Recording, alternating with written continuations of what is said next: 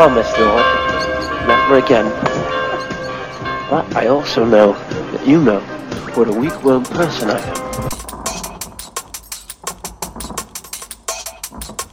Don't regret this, Lord. I'm a wonderful person.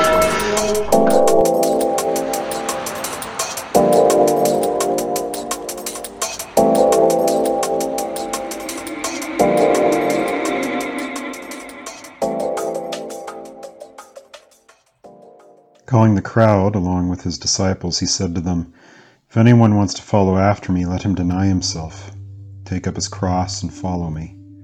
For whoever wants to save his life will lose it, but whoever loses his life because of me and the gospel will save it. For what does it benefit someone to gain the whole world and yet lose his life? What can anyone give in exchange for his life? For whoever is ashamed of me and my words in this adulterous and sinful generation, the Son of Man will also be ashamed of him when he comes in the glory of his Father with the holy angels." Then he said to them, "Truly I tell you, there are some standing here who will not taste death until they see the kingdom of God come in power." This is the gospel of the Lord. Praise to you, O Christ. This is Mark chapter 8 and one verse of chapter 9, 8:34 through 9:1. And this is the gospel text for Sunday. And it's one that, if we've been around the church long enough, we've probably heard a variation of it, because it's in all three of the synoptic gospels, the gospel Matthew, Mark, and Luke, the gospels that are kind of joined together with the same narrative. John is sort of by itself. It's kind of an expansion of the other three, and adding a taste here or there of some things that maybe weren't covered by Matthew, Mark, and Luke. But we wonder where the kingdom has to come in this, right? Our petition that we're looking at is "Thy kingdom come," where we're praying that God's kingdom would come among us, that the kingdom would hit us. And here we have first Jesus calling the crowd to himself, and he basically says, if you want to follow after me. This comes after Peter's confession of the Messiah, by the way.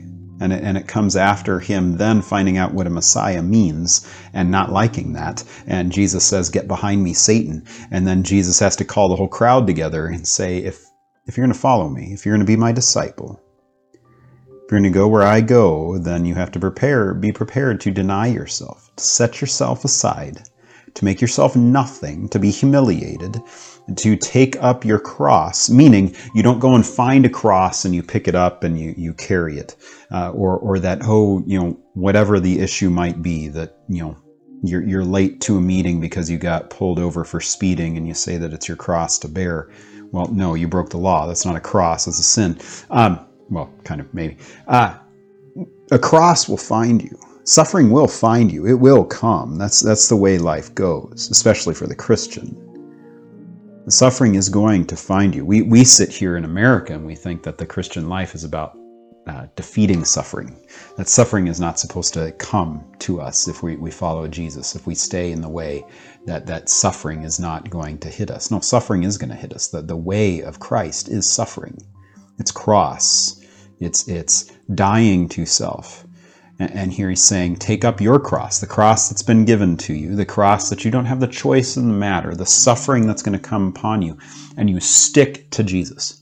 You cling to him, not allowing that suffering to overtake you.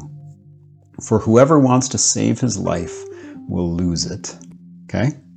So anyone who wants to hold on to his little kingdom that he's created, his little island, his little castle that he's made for himself. That's both you and me. We want our own kingdoms, and so we create them, and we create castles, and we create fortresses, and we put up walls around ourselves, figuratively, not like literally, although some of us maybe literally too.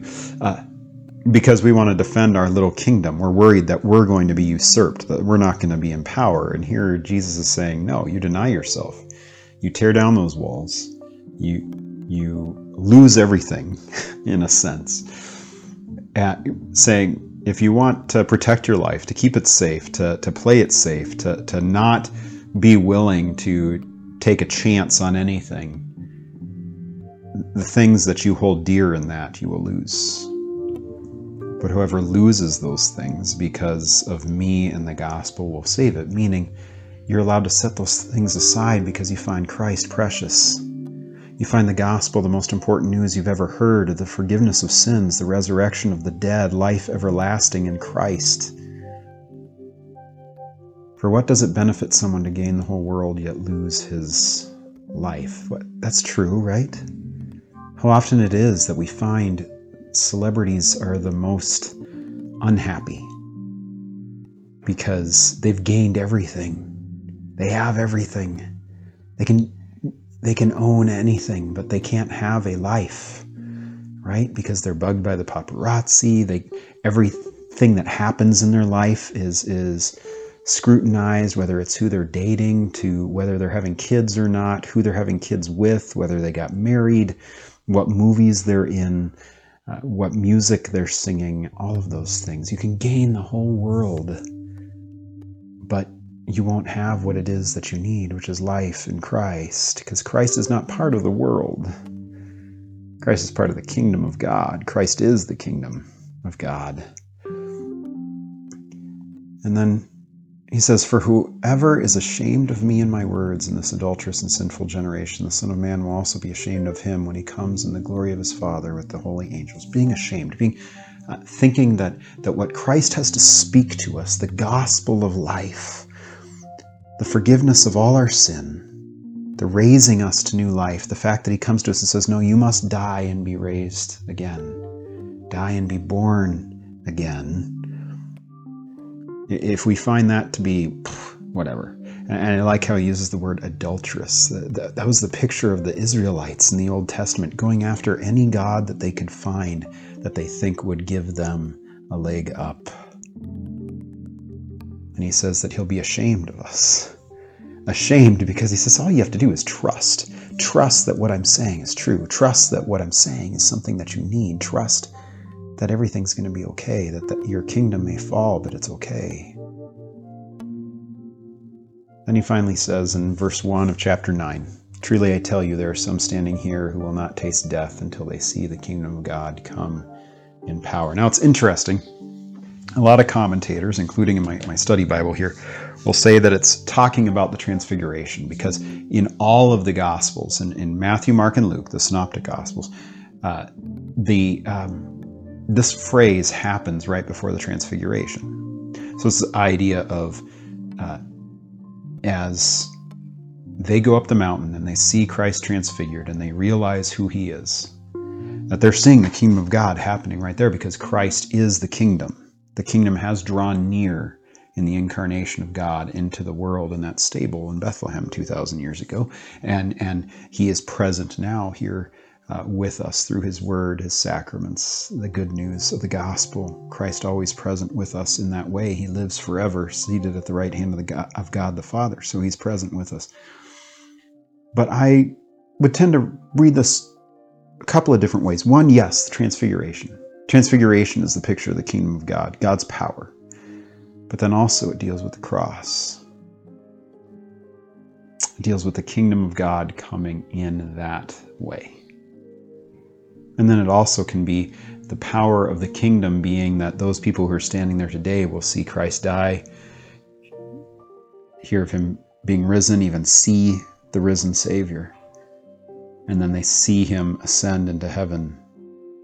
But then the kingdom comes in of itself by the formation of the church, the growth of the church, the life that comes through that in Christ, through the Spirit, the power of the kingdom coming in that way, a kingdom that we cannot defeat, that it's going to come to us. It's going to drag us in, kicking and screaming. And the only way we lose that kingdom is if we say, yeah, God, I'm good. I don't need it. I don't need you. I'm okay. I'm good with what I have, what I can do. I'm fine with my kingdom. And God says, okay, you try that out. Right? That's the glory of the kingdom that comes to us. He's already come in Christ and continues to come as we hear this word of die to yourself, pick up your cross, follow him, cling to him, allow nothing to get in the way. Let us pray. O God, everlasting Father, whose kingdom comes of itself, we pray that it may come also unto us. To this end, give us your Holy Spirit, so that by his grace we may believe your holy word and live godly lives here on earth and in heaven forever. Amen. Well, church, go in peace, serve the Lord, and we will see you on Sunday.